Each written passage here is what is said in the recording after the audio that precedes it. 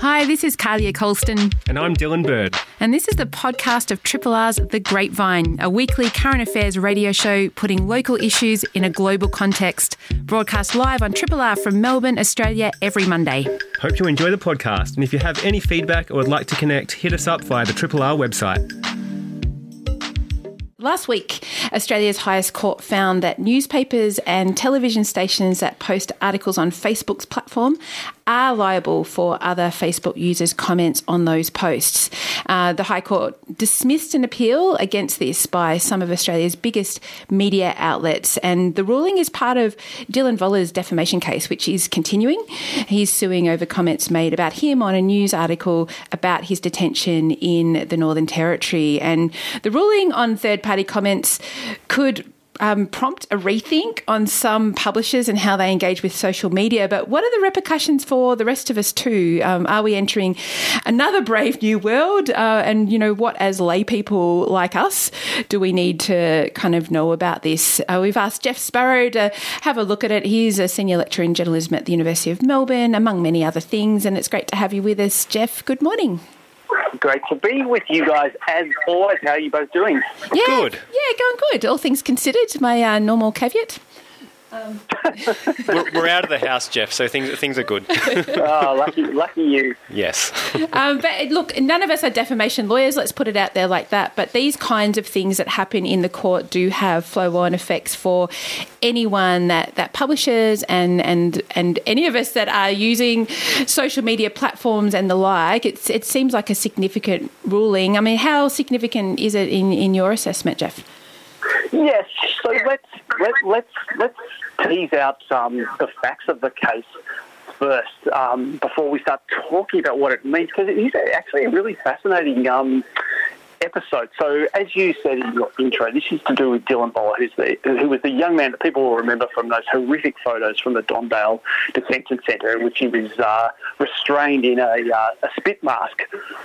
And he's now brought a legal action in New South Wales for defamation after a series of newspapers published accounts of him on their Facebook pages, and his defamation action isn't about the articles themselves, but about comments that appeared under those Facebook pieces. So, you know, I'm sure we can imagine the kind of comments that appeared, and he's suing for defamation about those comments. Now, it's been through two state courts, and it's now gone to the High Court, which has said that, in fact, he is able to sue the publications for defamation, not for their articles, but for the comments that have appeared on their Facebook pages. I should say this doesn't mean necessarily that he will win the case. The court hasn't yet determined whether comments were defamatory. It's just said that he can proceed with them. And it is really interesting. So should the media be responsible not for anything that it's written, but for the comments that other people have put underneath its Facebook pages? And I don't know, what do you guys think about that? Do you think it should be held responsible? Yeah, I don't know. I mean, it's a tough one because obviously these things are tested in court for good reason. So it's sort of hard to make generalisations about the extent to which news organisations should always or always not be held liable for those comments, because there are some articles that are deliberately incendiary, and I'm not talking about the specific case I should say involving Dylan Voller at the moment, but we know the kind of tabloid sensationalist news style, and you can imagine some of the kind of comments and toxic commentary that can spread forth from that. But also, it's difficult to hold news organisations liable for any comment posted below an article, because social media is a wild west as well, and we know some of the really disgusting commentary on a daily basis that gets spread on the likes of Twitter, for example. So I think it's a really interesting one, but I suppose my mind goes to what the implications are going forward, not just for news organisations, but for anyone who has a public social media profile or administers a page for even a community group or a community organisation, for example. Yes, and that's been a focus for much of the discussion. The implication does seem to be that if you post something to a social media platform and encourage or invite third-party comments, you can be responsible for the comments that follow, irrespective of whether you have authorised them or even seen them yourself. So that could have quite sweeping implications, although it should also be noted that there are new defamation laws coming into place in many of the states, which do seem to sort of change the proceeding that the courts will follow, that it will encourages defendants to wait at least a fortnight before suing, which would then give you a chance to pull those comments down. But I think there is a broader issue that needs to be discussed in this context, which does seem to be that essentially defamation law is increasingly broken, that it's not fit for purpose in the new media environment that we face. And, Australia has very, very strict defamation laws, and they often function not necessarily to protect ordinary people from the powerful who have access to the media, but can often have the opposite effect, in which it becomes far harder, say, for journalists to investigate an important public interest story for fear that if they do so, they'll be pursued for defamation. So, for instance, one of the reasons why the Me Too movement didn't have the same kind of profile in Australia as it did elsewhere is that many of the stories that were broken in the United States, for instance, could never have been published in Australia because of defamation.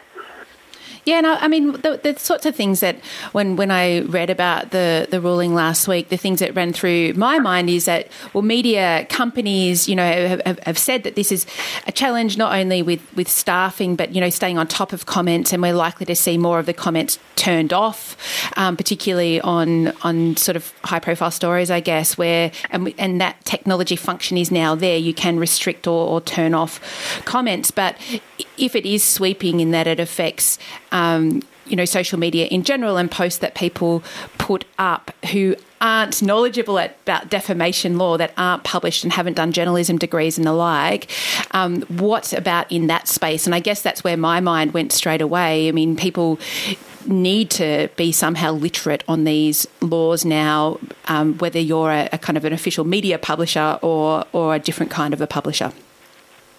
Yes, and it's worth noting, of course, that the implication of this case is that the commenters themselves could have been sued for defamation, but in these instances, it's far more common for people to go after the media companies because the commenters don't necessarily have the sort of money that a media organisation has. Now, the argument that was made here is that the media organisations were profiting from their Facebook profiles, and therefore they should be responsible for everything that happens on those Facebook pages. But as you say, how that applies in, say, just a community group's page or an individual page, in theory, the case seems to imply that you or I or anyone else will be held equally liable for a discussion that ensued underneath our Facebook comments, underneath our Facebook or other social media posts. Now, I suppose you could say that we'd be less likely to be sued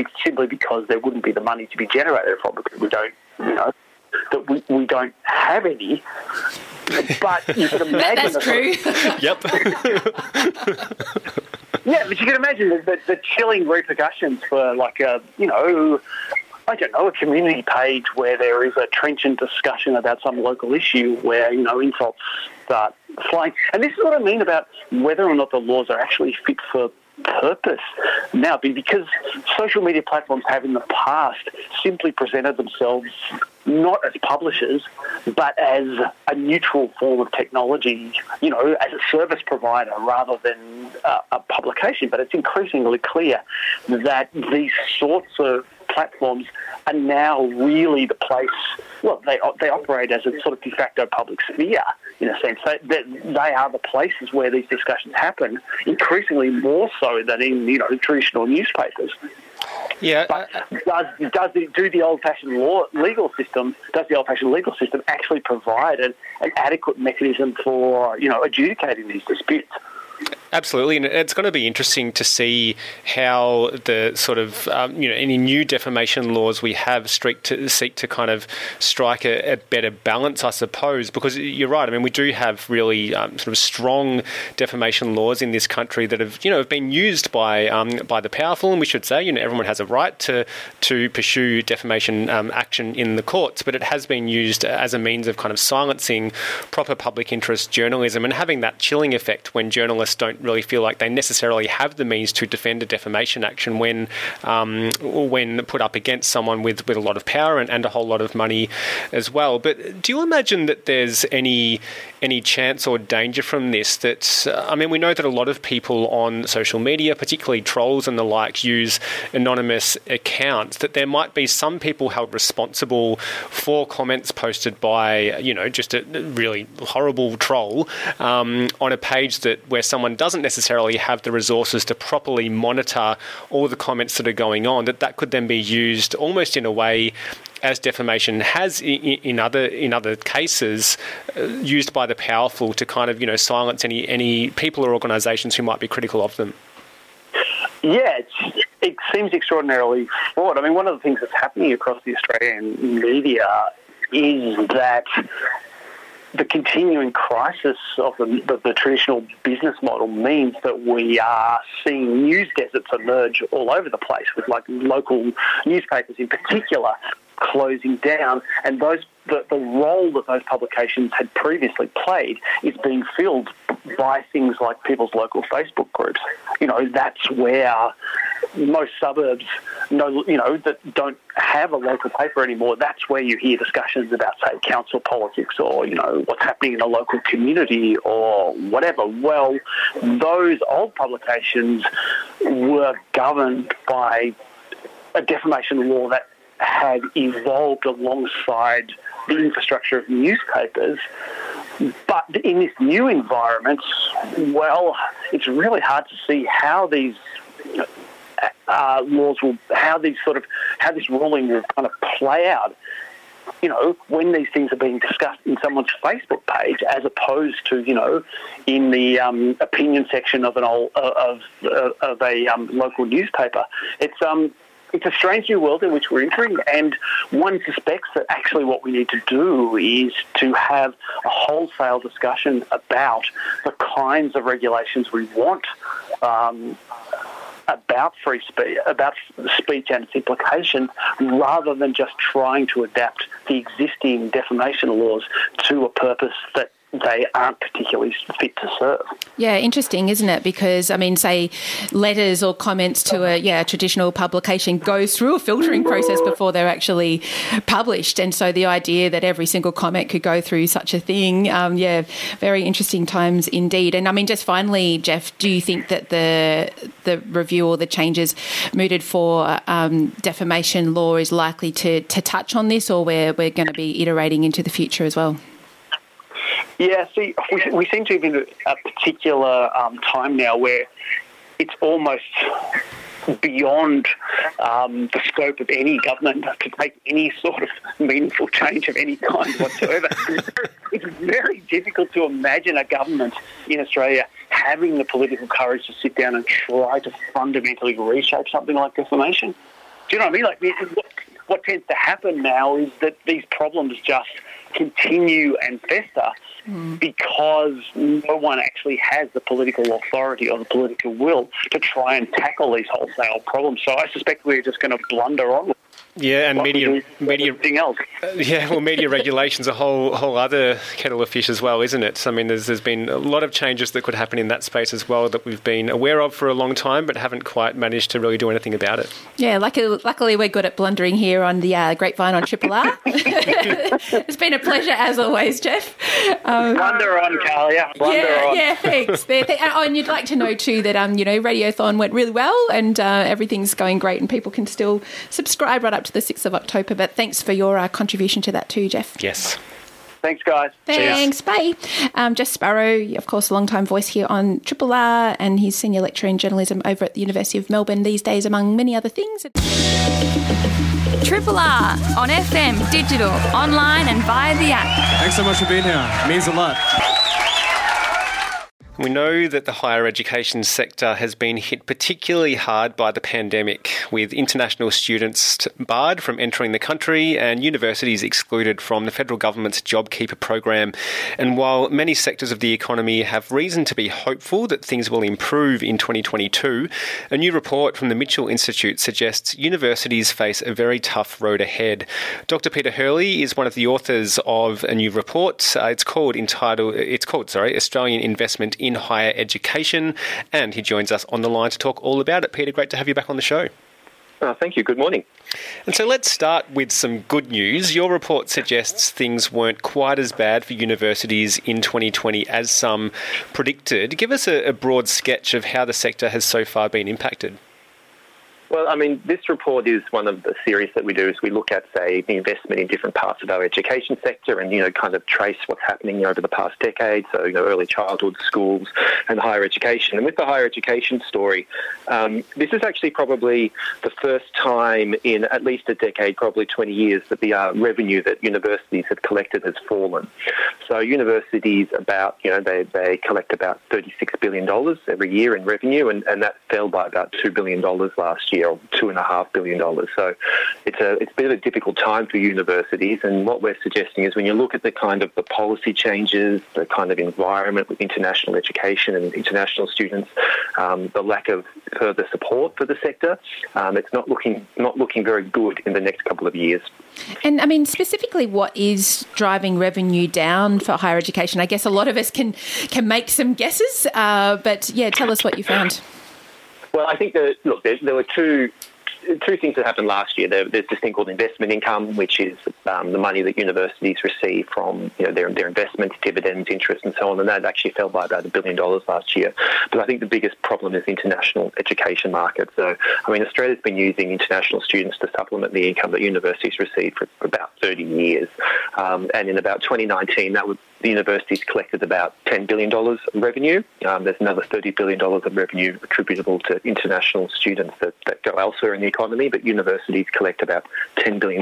So that's $10 billion out there, $38 billion, so it's quite substantial. And it fell by about $800 million last year. Now, all the indications are it's just going to keep on falling because there's no new students kind of coming into study, coming into the country. Students finish and they're not being replaced. So that's looking like a very big downward trend. So we estimate, based on what's kind of happening, every 6 months of closed borders, it's about $1 to $1.2 billion worth of lost revenue to universities.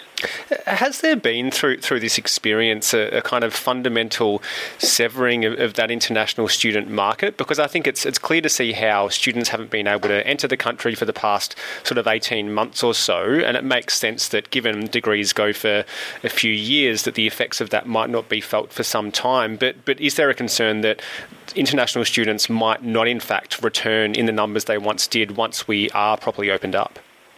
I think that there is that concern, and it's a really big question, because I think there's a couple of things with the international education market. The first all is, at what rate can they return?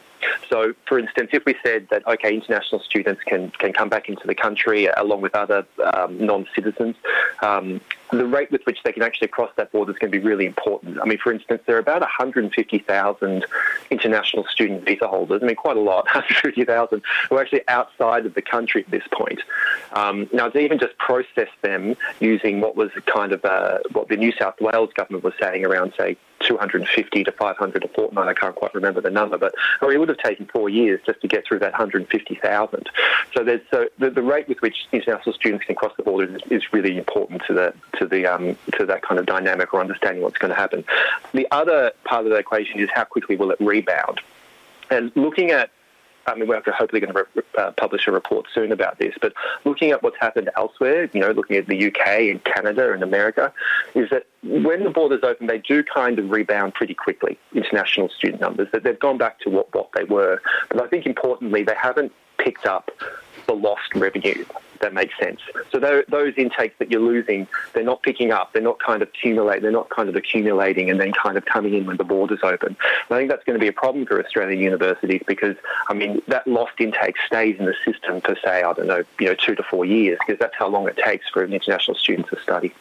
Yeah, and I think also, I mean, if my memory serves me well, last time we spoke to you on Triple R, Peter, we were talking about the federal government, I think it was safety here. People, when they come and study in Australia, we had low COVID at that time and people could study, in relative health safety, but the coming and going was what was most important to young people, of which international students mostly are, that they can travel back and forth with relative ease. But we have the quarantine, obviously, for a couple of weeks when people do travel back and forth when they can get that permission. Is that playing out in other parts of the world too, that when international students can travel back and forth, go back to their home country and then travel in to study, they're more likely to choose those locations? I think that, international education is really tied to that migration experience. Even if it's a very short-term kind of migration, a temporary migration, only for, say, 2 years to 4 years, and being able to cross a border is really, really important to that.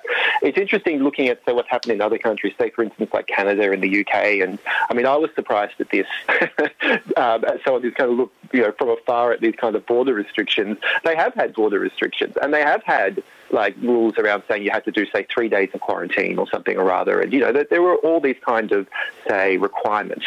None as strict as what we have, in the sense that you could actually enter the country. International students did make that kind of journey through a border and through those requirements. So I think that's, I suppose, good news for the international education sector. But it all kind of comes down to this issue of what are these requirements going to be? Is it going to be hotel quarantine? Are there going to be caps? All those kind of questions are unanswered. Yeah, absolutely. Some of the many questions that aren't quite answered at this point. And we know as well, and your report makes this clear, that the effects of the pandemic have been felt unevenly by different universities. The likes of Monash, Melbourne Uni and Sydney Uni delivered operating surpluses in 2020, whereas the likes of RMIT, La Trobe and Swinburne recorded deficits in the tens of millions. Forecasting ahead, do you imagine those trends will continue, or how do you see particular institutions responding to the challenges of the coming years?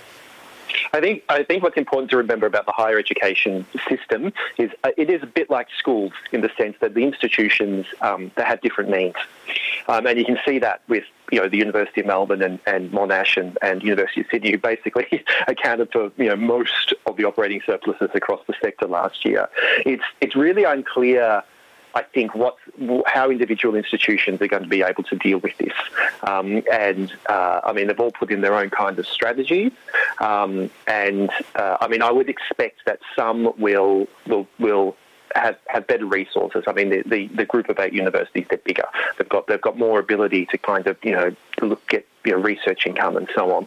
They've got bigger savings compared to some of those smaller universities. So I think over the next year or two, it's going to be what's going to become very apparent about how different universities are faring in this environment.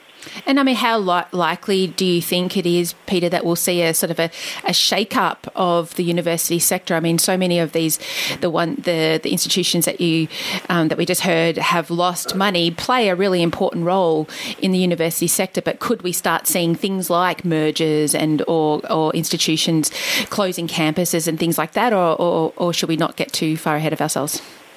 I think when it comes to those types of issues, universities are very, very different types of kind of entities. They're often kind of, acts of state parliament. So sure, there might be that might happen. I'm not sure that it's likely. I think what generally happens is you kind of get more of a hollowing out. So you have people, staff go.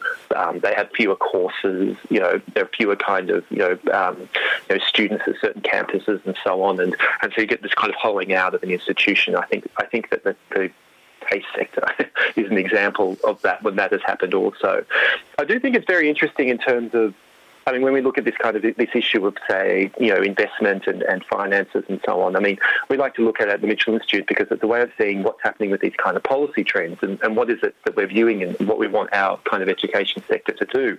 And I think what's kind of happened with the university sector is that increasingly there's been this kind of, direction, go out and get commercial fee-for-service revenue.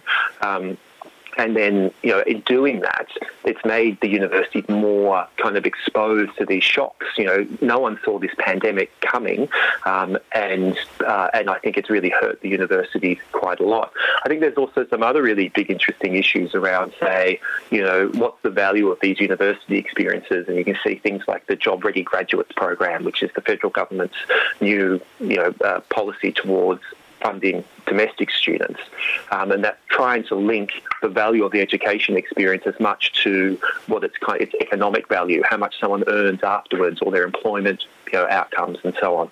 And I think what this is kind of showing is that it's, maybe we need to look at this again around what's happening with universities, what we want them to be, how we want them to function, and how we want them to serve different parts of our population. Absolutely. Peter Hurley is our guest. He's with the Mitchell Institute, and we're talking all about a recent report they released into Australia's universities and forecasting ahead, suggesting there will be pain felt by the sector for some time. And on that, I mean, we do speak a lot about the university sector in sort of an economic sense, and your sort of allusion to the Job Ready Graduates program is, tied to the kind of industries that the government wants to encourage people to go into the future. But what about the university experience and what universities might be like into the future? Because at the moment, there's, tens of thousands of students paying for the same price for education, which they're effectively getting online. They're not getting all of those really important experiences of joining clubs and meeting people and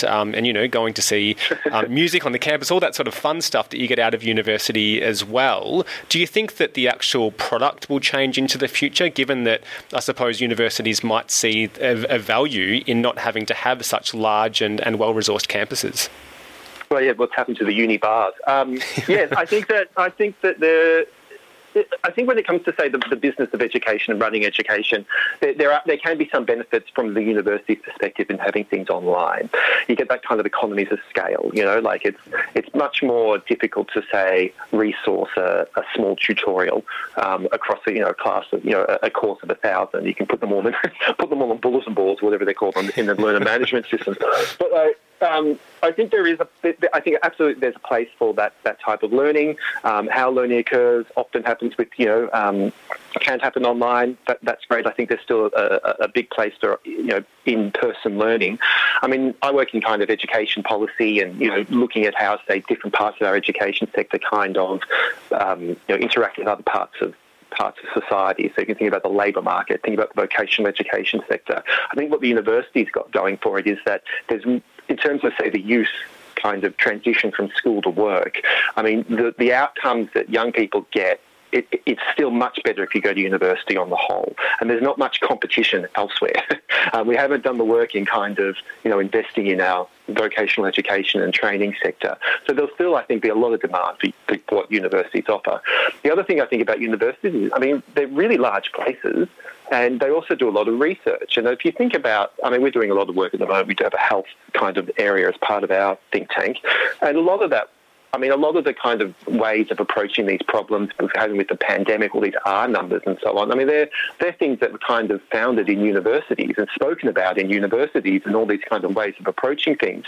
And I hope that we're able to kind of remember the value of that and kind of keep investment in these type of things because they're extremely useful. And I wonder, I mean, the kind of report that you've pulled together, Peter, and I know other people are looking at this as well, we have a chance to now see that next year and the year after, if we continue on the current trajectory, are going to be very painful for these institutions which you've, just explained really serve society and are pathways for a lot of young people into the workforce and so forth. Is there a likelihood that the federal government, for instance, might step in and do something differently, or are universities trying anything new here to try and prevent the pain over the next couple of years, or is it really just a fait accompli? I think it's a fait accompli. I think the size of the problem that it just has to be, I think, remembered. I read something today about how the Job Ready Graduates program and how actually they would need, say, $1 billion over the next decade to actually meet the claims that the government was making around, say, their extra student places. I mean, the international student market, because of what's happening, it's $1 billion every 6 months. It's such a big problem. And I think also, look, in terms of the government support, I don't think that many people were thinking about that this issue with international students would last beyond the end of this year. And certainly the government provided $1 billion of extra research support as part of the kind of package. But that research support, that extra $1 billion finishes at the end of this year, and there's no extra support going beyond that. So, I mean, who knows what the government will do or what universities will do or so on, but I think there might be a big case for some more targeted support.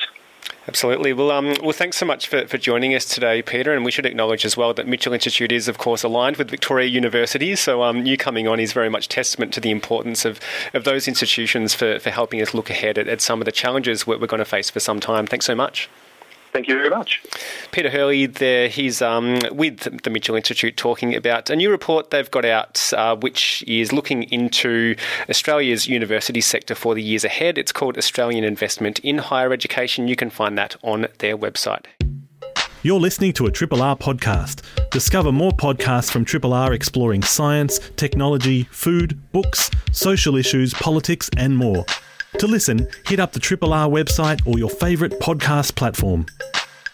Anyone under 21 who lives in Australia is being invited to submit a speech to be read in federal parliament in mid-October. It's part of the Raise Our Voice in Parliament campaign aimed at engaging young people in the political process. And the idea is that federal MPs from across the country will read speeches from young people in their electorates.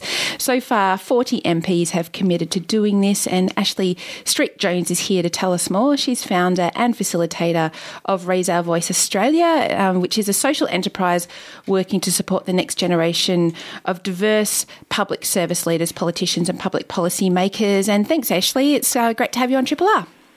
No, such a pleasure. Thank you so much for having me. Yeah, it's a really interesting initiative to get people, young people actively engaging in the political process. I wonder, with all the health restrictions, we're seeing our leaders making decisions that affect our lives and freedoms in very visible ways at the moment. Are you finding this is motivating those under 21 to submit speeches?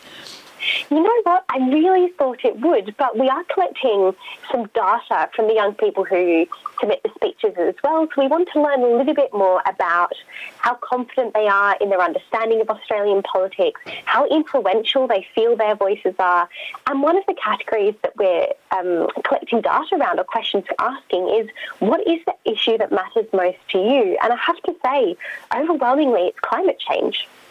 Interesting. And there's a whole range of ways of engaging in politics. And we know that, membership of the major political parties has been dwindling for some time, and trust in politics has been dwindling as well. What's to be gained from this initiative, from engaging people in the political process by having their speeches read by sitting MPs?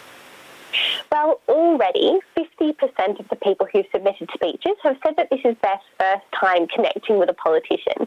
And this is excellent. We really want young people, and we know that young people are passionate. They have access to information like never before. So their ability to learn about issues is really unprecedented. So young people overwhelmingly engage with issues. And what we would love to see is the next generation of young people saying, hey, I really care about this issue. There are lots of tools in my toolbox that I can think about using to solve this problem. And actually, I would like politics to be one of them. And this initiative, this campaign that you're running is aimed at Youth Voice in Parliament Week, which is running from October 18 to 21. And, people can submit their speeches in this next week to be, get the chance of having it read out by an MP. I wonder, is it common that MPs read speeches from their constituents, young or old? Is this a common practice that politicians will do this? Yes, it is. So politicians, something that we learned through doing this campaign, and this is what you get when you roll things out in real time, is that everybody apart from ministers and assistant ministers get 90-second speaking slots. So they can use these 90-second speaking slots as they see fit. And it's quite common for MPs to use these speaking slots to actually highlight the story of somebody from their electorate or highlight the more local work that's taking place. So yes, this does happen, but what we're looking to do is really mobilise a week where where at least each politician who participates reads a 90-second speech specifically from a young person in their electorate. And so how have you gone about selecting the speeches that would be read, Ashley? An excellent question. So we are just going to do a little bit of quality control. As you can imagine, we've had at least one submission that is entirely expletive. So we're going to do just a bit of quality control, and then we're going to pass them forward to the office of the participating politician, and it's the politician who will get to have the final say. And so you're giving a young person from a particular electorate, you're giving it to their MP. What if my MP hasn't agreed to participate yet? What happens with my speech, Ashley? Look, a really good question. We still encourage young people whose MPs aren't participating to submit their speech. I'm not making any promises, but it looks likely that there may be a few other opportunities for those speeches to be read out. And given that the MP, ultimately has the final say over reading this speech out, how do you imagine it will go if some of the speeches that are submitted are, very critical or are advocating some policies that sort of run against what the MP's party, what their policy is? Look, this is a really good question. At the end of the day, politicians are there to represent their electorate, but we also understand that politicians do belong to political parties. So we are letting them have the final say on which speech they select. We throw that over to them. We trust they'll make the decision in good faith, of course. But something I will add is that for the young people whose speeches aren't chosen, we don't want this to be the end of their journey. We're convening a workshop series in October, so partnering with lots of other organisations who work in politics, advocacy, youth engagement, and everybody who submits a speech will be invited to participate in all of these workshops as well. So we want to continue working with this next generation of leaders to make sure that we're supporting them as they continue their leadership journeys. And just still on the MPs, Ashley, with regards to those, like say you get a whole lot of speeches, brilliant speeches from young people in an electorate and the MP, the federal MP, isn't participating, is there still a chance for that MP to come on board if you sort of say, oh, hey, look, we've got just so many people wanting you to read their speech out, how about you reconsider? Yeah, absolutely. Look, we did issue invitations to all of the sitting federal MPs. Again, I will give the caveat that ministers and assistant ministers don't get the 90-second speaking slots. So as much as we would have loved to have included them, we weren't able to this time around. That's something for us to think about and give more consideration to next year. But really do encourage young people who are passionate, email your MP, reach out and say, hey, my name is X, I'm X years old, and I would love for my speech to be read out by you in our federal parliament. We're speaking with Ashley Streeter-Jones, the founder and facilitator of Raise Our Voice Australia, and they're running a campaign for young people in Australia, those aged 21 or under, to have their speech, a 90-second speech, read out by MPs in federal parliament in October.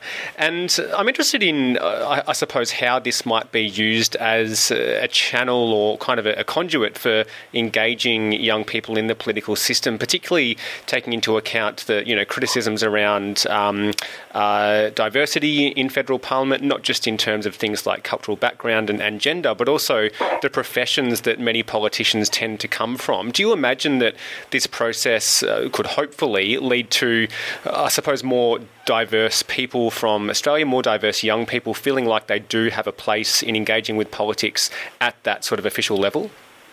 I really, really hope so. And as I said, we've got so many, the next generation of young people is incredibly engaged. They're very engaged with issues.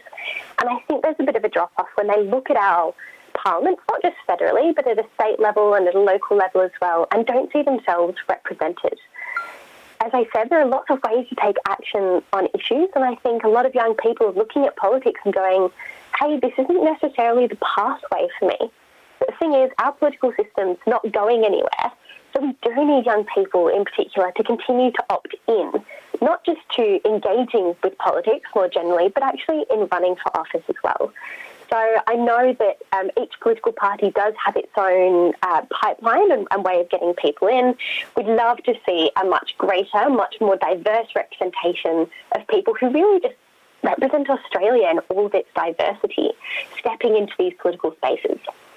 Yeah, and I think, we've spoken quite a bit this year to those really rallying to get, voice from community and the sort of voices of movement. And there's others as well where we're seeing this idea that communities can not just be part of political campaigns, but actually just raise issues that are important to them, which is quite interesting. This seems to be part of it. But, you're asking participants to address the question, what is your vision for Australia in 20 years? And you mentioned right from the outset, Ashley, that climate change is a theme coming through. Are you getting a lot of vision for what Australia could be in 20 years around that climate change issue, or is it broader than that?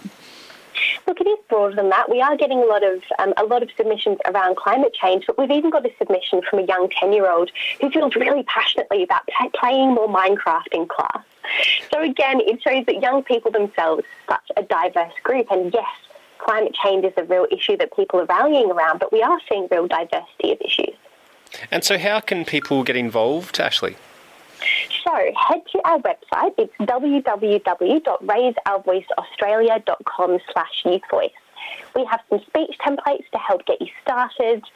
So you can download one of the templates, then head to the type form embedded on the website. You'll be able to look for your MP or select other if your MP isn't listed, then paste in your 90-second speech, which is about 200 words. And as I said, everybody who submits a speech, even if your speech isn't chosen to be read, will be invited to participate in the workshop series in October. Sounds really exciting. Good luck with it. And I can imagine all these backbenchers, I don't know, I've seen enough Parliament to know that sometimes there's not that many people in the room when they read these speeches out, but it will be in Hansard forever. And so, yeah, good luck to those sending the speech in. I hope it gets read out. Thanks, H. Thanks so much. Ashley Streeter-Jones there, who's founder and facilitator of Raise Our Voice Australia, and that's called Raise Our Voice in Parliament campaign. If you Google it, you'll be able to find it. And, yeah, anyone under the age of 21 can submit a speech. Thanks for listening to this podcast of Triple R's The Grapevine, a weekly current affairs radio show putting local issues in a global context. Broadcast live on Triple R from Melbourne, Australia, every Monday. Hope you enjoyed the show, and if you have any feedback or would like to connect, hit us up via the Triple R website.